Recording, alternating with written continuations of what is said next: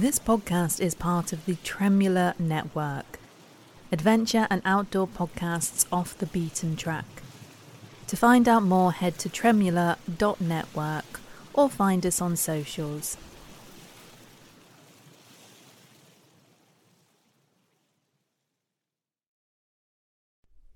Seize Your Adventure is part of the Tremula Network, adventure and outdoor podcasts off the beaten track. I had this one morning paddle I would do right on my drive to work, and while I was doing the paddle on my way in, I'd look towards work and I'd be like, oh man, it'd be nice to just like paddle on over to the office now. So that became the idea. Like, I knew it wasn't a practical route of transportation. 17 miles on a paddleboard can't be done in any time for a work day, but it just kind of naturally fit into my head. Oh, you live 17 miles from the office. You would love if you could paddle to the office. And while you couldn't do that every day, maybe you can do that as an awareness day. Hello, adventurers. I am Fran Trauskis, and you are listening to Seize Your Adventure. In this episode, I am expanding our map of adventure because for the first time, we're heading out to sea. It slightly surprised me to realise that I haven't had any sea-based adventurers on the podcast yet. The ocean has often offered adventure in the traditional sense, the swashbuckling, finding new lands kind of adventure. But whilst the heyday of adventure on the high seas is over, in today's conversation we talk about how the power and unpredictability of the ocean can still offer adventure of the everyday kind. My guest today is Jared Muscat. For Jared, surfing has been a passion, an obsession, and, in his own words, an addiction since he was a teenager. Surfing was part of what led Jared to his current job, working for the outdoor clothing company Patagonia. And it was on the Patagonia blog that I first read some of Jared's story about his epilepsy diagnosis and a paddleboarding challenge he did to raise awareness for the condition. I immediately went over to Instagram to follow him, and I learned that he was actually preparing to have brain surgery to stop his seizures. Now, I really wasn't certain about the etiquette of contacting someone you don't know just before they're about to have brain surgery, but when Jared followed the Seize Your Adventure account back, I sent him this message. Thank you so much for following us. Your life is the epitome of what I'm trying to highlight with Seize Your Adventure, and Patagonia is such an iconic brand. Would you be interested in talking to me more? I'd love to have an interview or Q&A. Completely understand if I don't hear a response for a while. Best of luck with the surgery. So this was only a couple of weeks after the Seize Your Adventure website went live, and you may notice I said, thank you for following us. I really wanted to look bigger and more impressive than I was, and I wasn't expecting a response. But Jared got back to me straight away in typical surfer fashion, telling me he'd be stoked to be part of it and offering to give me a call on Friday. So true to his word, we had a chat that Friday, and I ended up putting his blog post on the Seize Your Adventure website. But we never managed to do an interview until now. So here it is, my chat with Jared Muscat.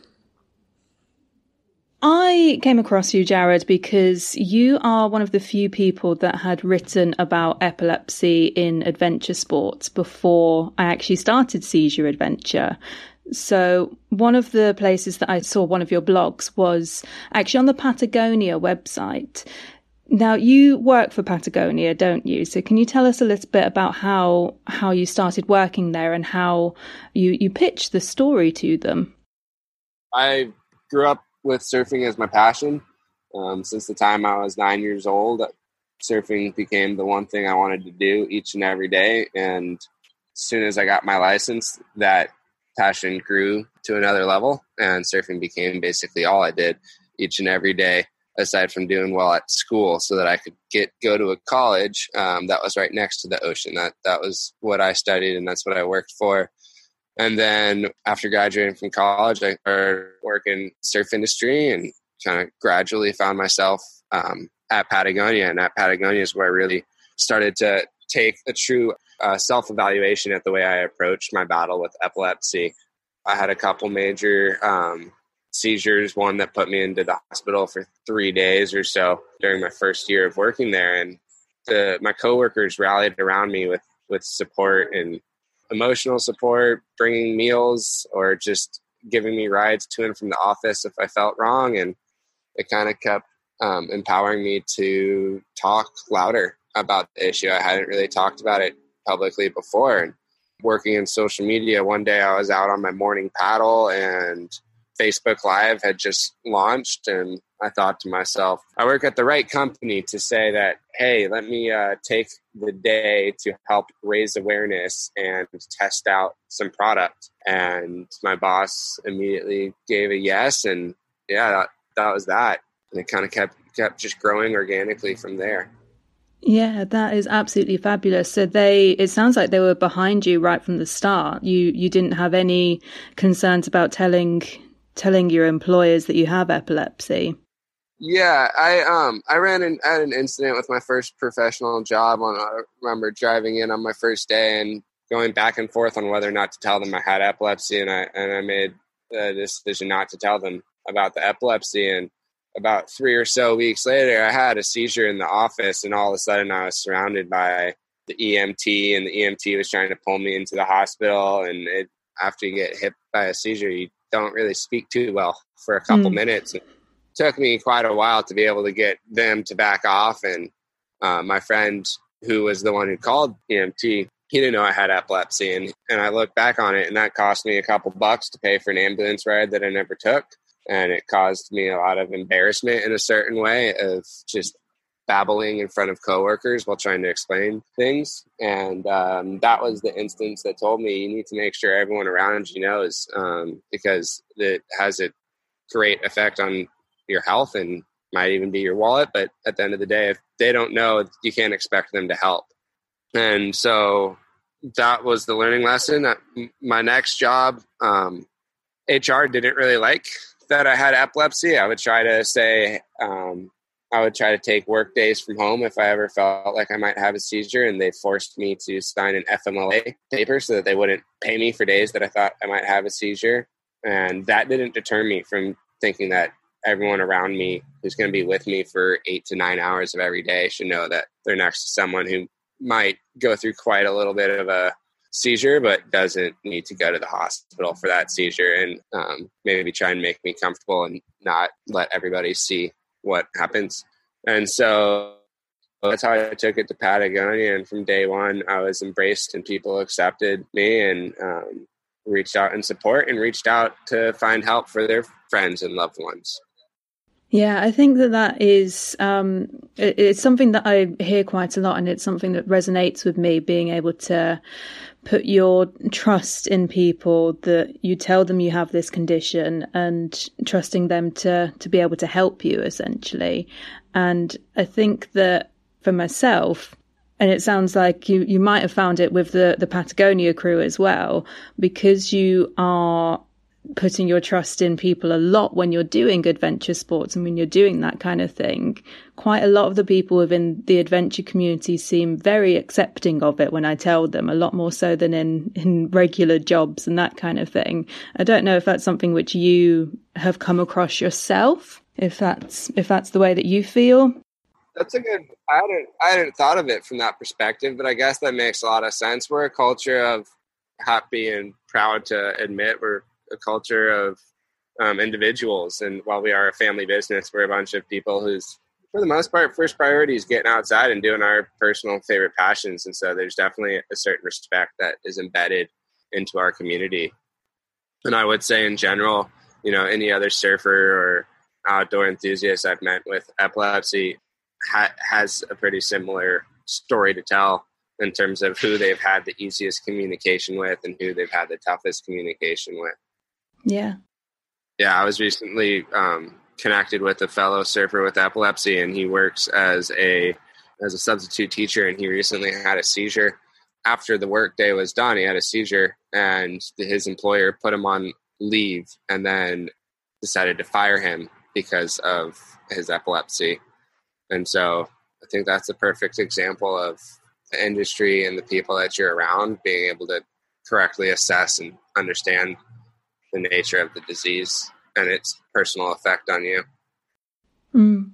Yeah, it's something that, it's just really difficult, that one, because it seems like it's such pot luck in terms of your employers and who you put your trust in sometimes in that side, because there's quite a few people that are in teaching jobs that I've heard exactly the same thing, and yet these are people who are potentially coming across kids with epilepsy. So it's always a bit of a strange one for me. It always surprises me the way people like to they think there's a bubble wrap that you can put around epilepsy. There's nothing. It's not simple. Yeah. Let's talk about the paddleboarding challenge that you did. You wrote a blog for, it was on the Patagonia blog initially, and then we put it on the Seize Your Adventure website. And it was about one of your paddleboarding challenges. You went from home to work, and you were doing this to raise awareness and raise funds for an epilepsy charity. Can you tell us first off why you decided to do that particular route and how far the route was in the end? I don't really have that good of a story for that. I wish I did. I pretty often say this whenever I'm talking to people, is like, surfers were pretty dumb. They're pretty basic people. And like, the whole idea came to me. I had a morning paddle that I do before work. I live in Santa Barbara, and in Santa Barbara, starting in spring, the swells basically don't make it in there. No summer swells make it up from the south because of the Great Channel Islands. And what that does is it basically, like, if you want to stay in the ocean, you need to paddle. And so that I got into paddling because I needed my time in the ocean. And I had this one morning paddle I would do right on my drive to work. And while I was doing the paddle on my way in, I'd look towards work and I'd be like, oh man, it'd be nice to just like not get in my car and get to the office. Just paddle on over to the office now. So that became the idea. Like, I knew it wasn't a practical route of transportation. 17 miles on a paddleboard can't be done in any time for a work day. But it just kind of naturally fit into my head. Oh, you live 17 miles from the office. You would love if you could paddle to the office. And while you couldn't do that every day, maybe you can do that as an awareness day. And so that's what spawned it. There wasn't anything particular about, 17 miles. My buddy and I we do 8-mile paddles almost every other day. So 17 wasn't a big number. That just happened to be the number. Yeah, no, I think that's a perfect one. I mean, I ended up doing the Camino because I typed in hikes in Europe. So I think it's a slightly better story than mine.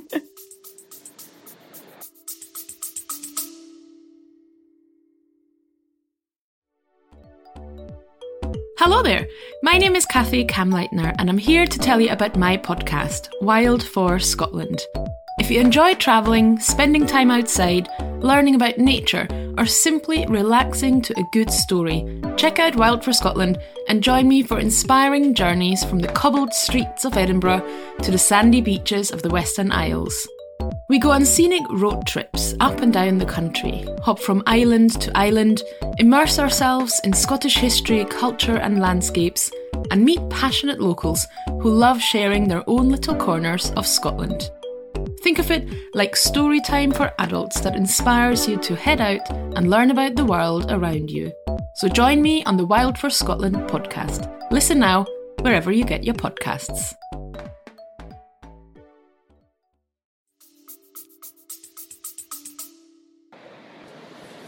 Morning, folks. Epileptic opportunity coming down. So we head out.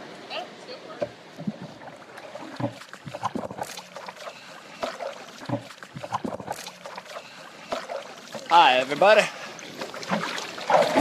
Are you ready to paddle?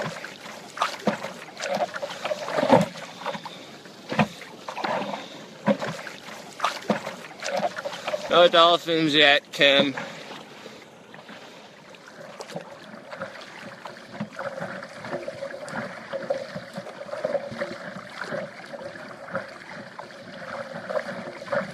What a gorgeous morning.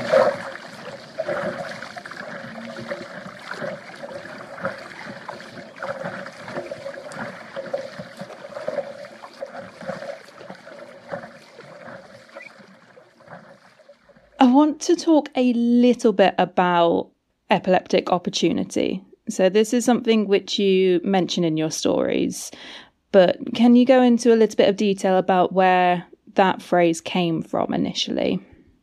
Yeah, so I was on my way to college when I had my first seizure. I was on my way to my freshman orientation, and the seizure caused quite a bit of commotion. I got taken into the neurologist, and they pretty much diagnosed me right off the bat. And as the doctor, I don't remember her name.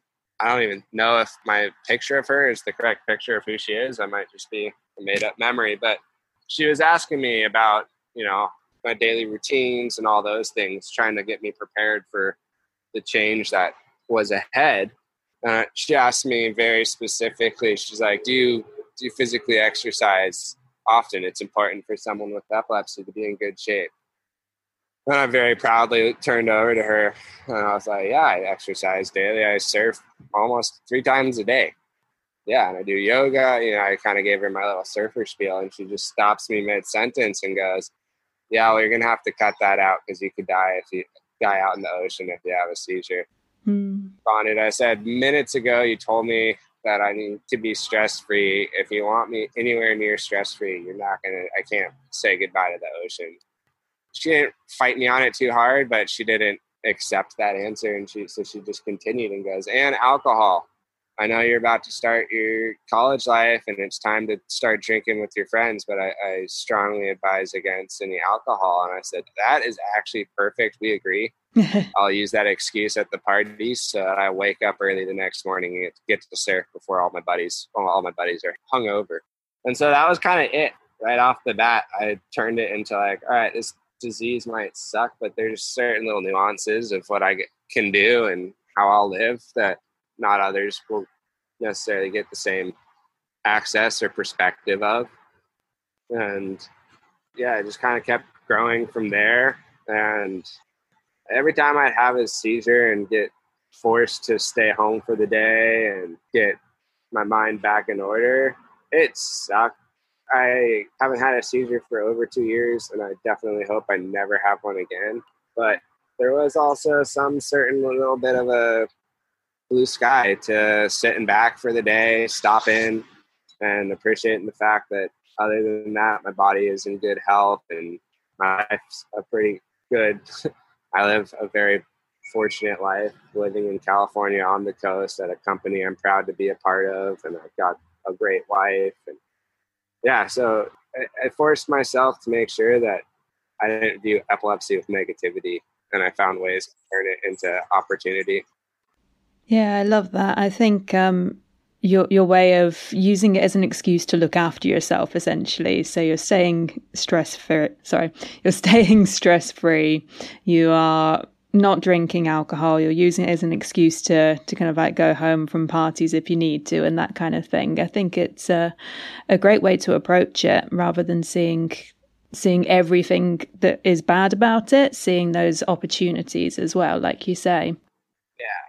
So you mentioned there that you haven't had seizures for 2 years now, and you had difficulty getting towards that stage, and you actually went in to have brain surgery 2 years ago. What I would like to talk about would be after the brain surgery, when you weren't able to swim for a while afterwards. So after you had the brain surgery, how long was it that you were out of the water whilst you were healing? They demanded 3 months at minimum. And I asked why, and they said the only true reason that the first month is to let my brain try and figure itself out, and then the last 2 months were so that nice gigantic scar they put into my head could thoroughly heal, and there would be absolutely no opportunity to infect it or anything like that. By about a month and a half in, I felt my scar was pretty good and tried multiple times to get the approval, but didn't get it, and decided it was absolutely not worth battling them on that because of the long-term outcome. Sacrificing 3 months of waves for the rest of my life seizure-free and not worrying about any possible lasting infection from the not very clean ocean that we have here in California. It was worth it. It was trying. The first 2 weeks after the surgery were some of the most difficult in my life, and that I was drugged up and then some, and working hard to get off the drugs as fast as possible while not realizing the amount of swelling and pain that those drugs were battling. And yeah, I remember not being able to really control my temper too easily or even understand what was going on. It hurt I couldn't lay down or even rest my body over towards the left side, because that's what they did the surgery on the left side, and then all the blood would run over there, and then all of a sudden my head would feel like it was 25 pounds on just above my left eye. And so that was really tough. And I remember that was a period of time where the only people that could understand and really help me figure out the right approach were other fellow epilepsy warriors who'd been through surgery, who I reached out to and asked, what the heck, does it make sense that I'm thinking and feeling what I'm feeling? And they said, yeah, they did it. And I saw them, and they're all well off. So I trusted them. But yeah, like by around 2 months post surgery, my scar looked those 52 staples were well removed, and you couldn't see any scabs, and the swelling was gone. And I'm not good at not surfing. I haven't surfed in 2.5 days, and people probably can notice by the tone of my voice. So yeah, it took time. But then what I'll always remember really is that, like, I will remember the first time back in the ocean is one of the best surfs I ever had in my life. And not because the waves were all that good or I surfed well or anything, just the rush of emotion that hit me when I duck dove under the wave and got to feel water surround my head for the first time in 3 months. And just look out at the ocean and see and feel that energy again. Energy I'd not forgotten, but definitely didn't get to feel. And there's, you can I watch so many freaking videos of myself and photos of myself and like everything to try and reinsert myself into the ocean in my head. And none of that was going to do it. I needed the ocean. As soon as I got back, I felt complete. And I'll never say that the chapter is over, because, who knows? Tomorrow I could have a seizure. A month from now I could have a seizure. But that felt like that moment of going under the water felt like the final nail in the project of saying goodbye to the surgery and continuing a new life. Yeah. I suppose that what I would ask you to say is, if people are at the stage where they're thinking about anything like brain surgery, would there be anything that you could say to them? Would there be anything that you would, I suppose not advise, but anything that you can give from your own personal experience of that period coming up towards your surgery and making that decision?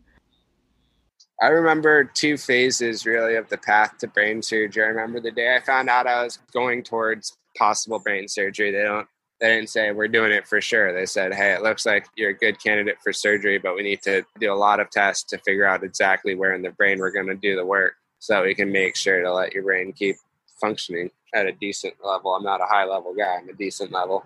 So I remember, and during that first week or so after the idea that surgery may be in the future, that I had a lot of anxiety, not about, oh my God, someone's going to work in my brain, but it was more of, are they going to do the work in my brain? Can they do the work in my brain? Is there the opportunity? Like, is that real? Can we actually get my brain fixed?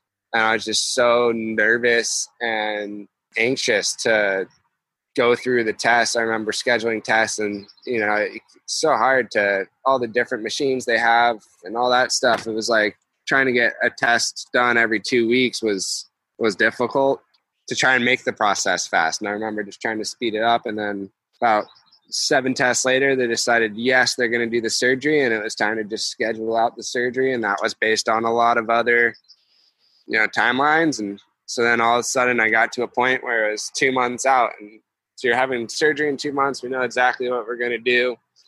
And we're excited to do it, but we have to wait 2 months. And I remember just those were the longest 2 months ever. Each day felt like a month. Each week felt like 2 months. I was so excited and ready. I think any fears I had been kicked out by 10 days in a coma and hundreds of seizures. All I wanted was to just see what the next step could be. And I don't say that necessarily as, whoa, bravado, dude. It's more like dumb bravado. My idea of how to handle it was to just say, let's go. That's what I did. And I know it works for me. I know it doesn't work for everyone. They also, they took my amygdala out. So, my fear processing isn't that solid. Yeah, this is something I'm really interested in. It's, I think you've told me it before that you had that section removed, and this is something I really want people to look into. I'm going to try and get some kind of neurologist and epileptologist to look into this in terms of the amygdala, and folks like us that are kind of into the adventure sports on that side, because I know that there's been stuff done looking at that in just the adventure sports. I'd love to see if there is a relationship between the kind of like epilepsy side and that kind of thing. But that's a really good idea. Yeah, I don't know. Obviously, I have absolutely no skills in that area. I'm just intrigued. So I'm hoping one day I'll get someone else intrigued in it. To me, when I look back on it all and I remember how my brain used to function, it's so easy to track down how, like, oh yeah, of course that epilepsy was located in the amygdala, that some days was like so scared about just about anything. But I remember the first time I surfed big waves and paddling out, and I remember these chills down my back. I remember popping up and laughing.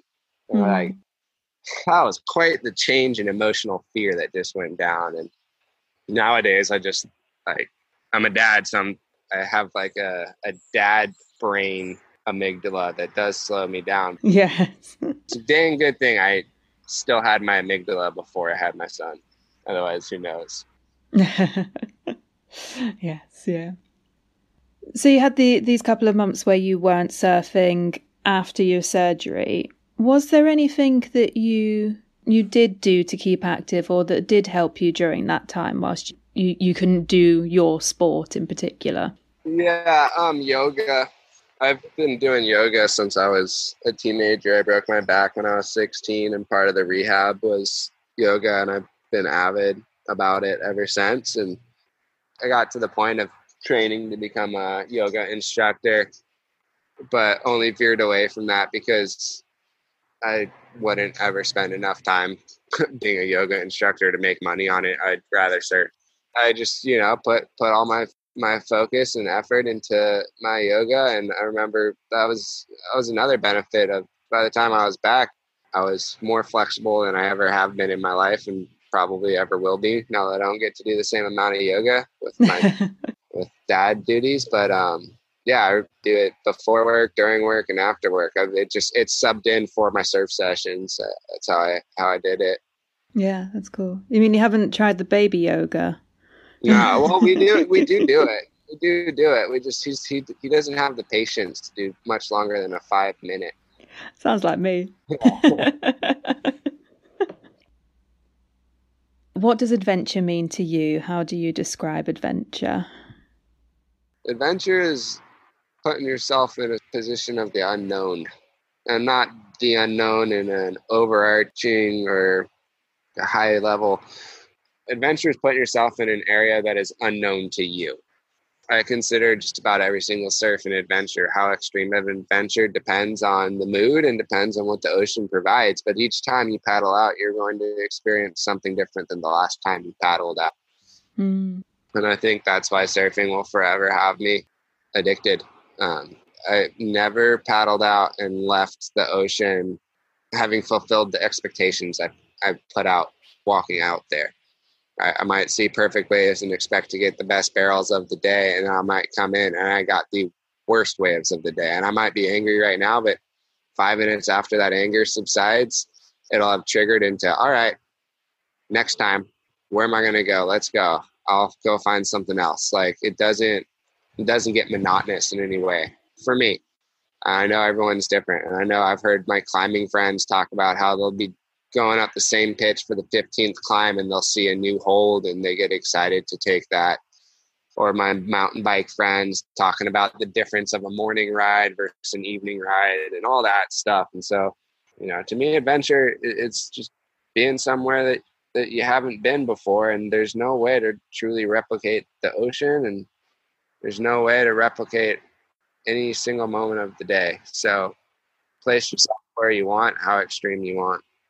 Oh yeah, I totally hear you on that. I think that last point in particular, however extreme you want, is a good way of doing it. As you know, I'm not a surfer. I am terrified of doing it. I'm not terrified. That's a lie.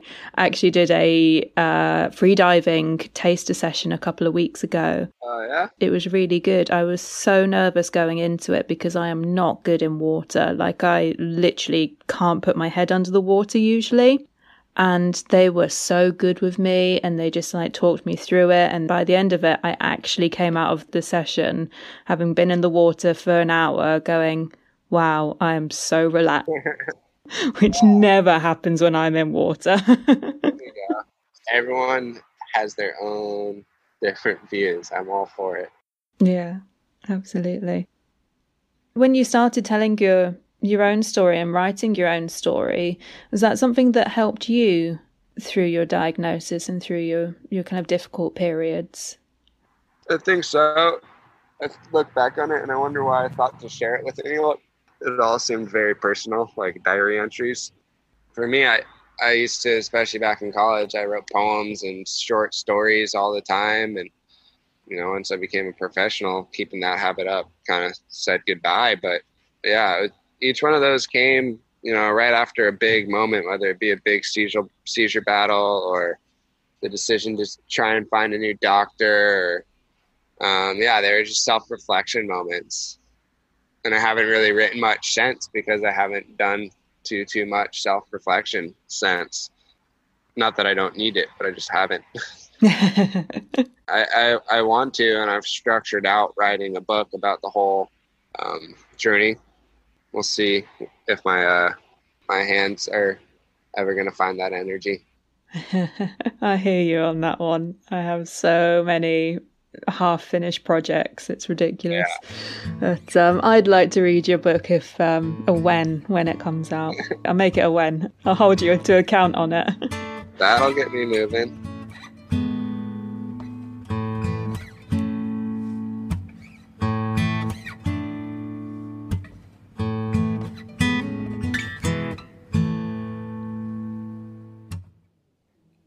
So I only had about 40 minutes to speak to Jared whilst he was on his lunch break.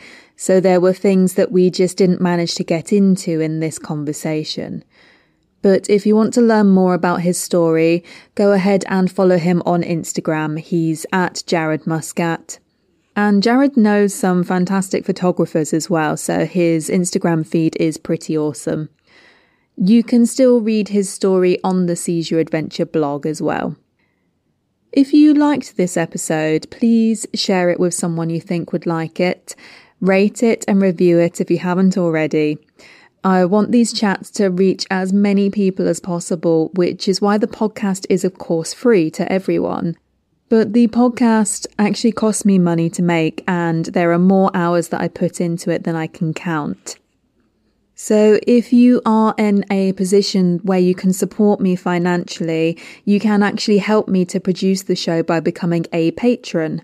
If you head to patreon.com/Seize Your Adventure, you can become an adventure ally for $3 a month. And there are various levels of support available on Patreon, and the highest is a producer level, which is $250 a month and basically covers the costs for one episode.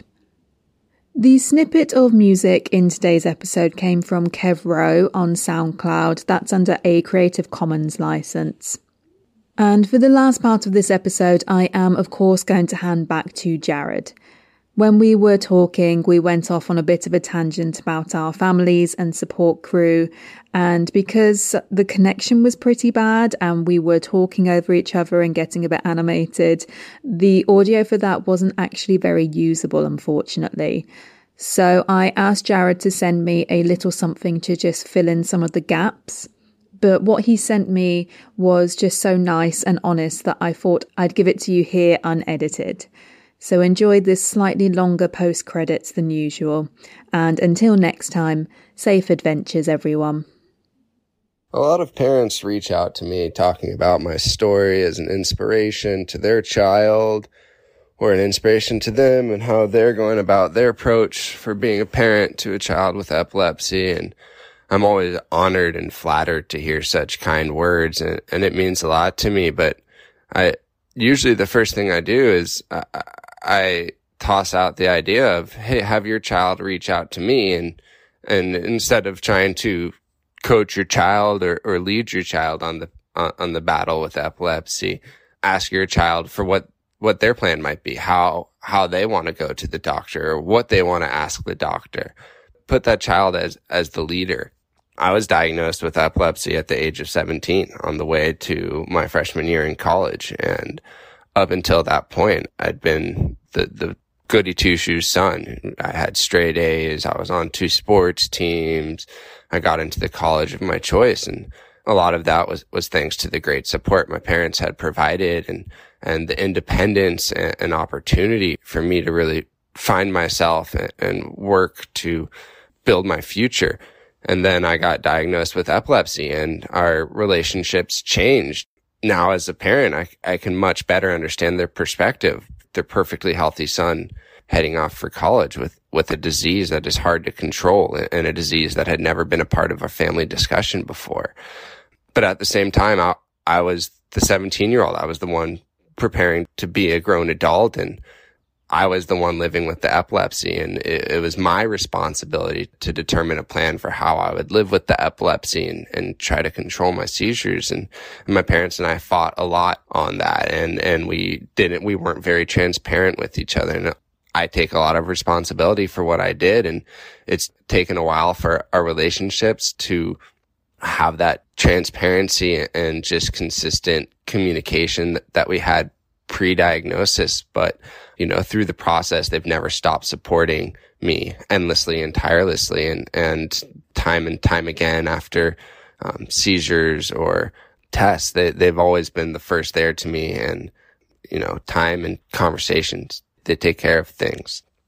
And then specifically at the end of the day, they did begin to listen to, and my brother and my wife really lived through understanding what an epileptic opportunity is. And my main thought behind that is the only person who can truly understand what is going on is the person who has the seizures. And the only person that can decide what is a comfortable approach, what is the least stress-filled, what is the best well-rounded approach, is that person dealing with the battle. And my brother and my wife were quick to adjust to that viewpoint and perspective, and my parents, it took them a little bit longer. And as mentioned earlier, as a parent, I can understand when I see my son stumble on a rug carpet, I try to jump out there and catch him. So I can understand how difficult it is for a parent to not do everything possible to put that protective shield and bubble out there for your child. But if you empower them, if you let them lead the way, they'll invite you closer, they'll be more transparent, and there is more opportunity for unity in the journey and battle that is epilepsy. And I can't encourage that enough for everyone involved. Be transparent, be a team, and let that person who's most involved in the battle, the person who's going through the seizures, who has to put on the EEG hat or sit in an MRI barrel or any of that fun, let that person lead the way, because they know what they're experiencing best. Maybe they're not the doctor and they don't know everything that you might know, but if you let them tell you what they need and what they feel, that is the way to make sure that you are a team and that they feel comfortable, and there's never a lack of information throughout the family and the process. This podcast is part of the Tremula Network, adventure and outdoor podcasts off the beaten track. To find out more, head to tremula.network.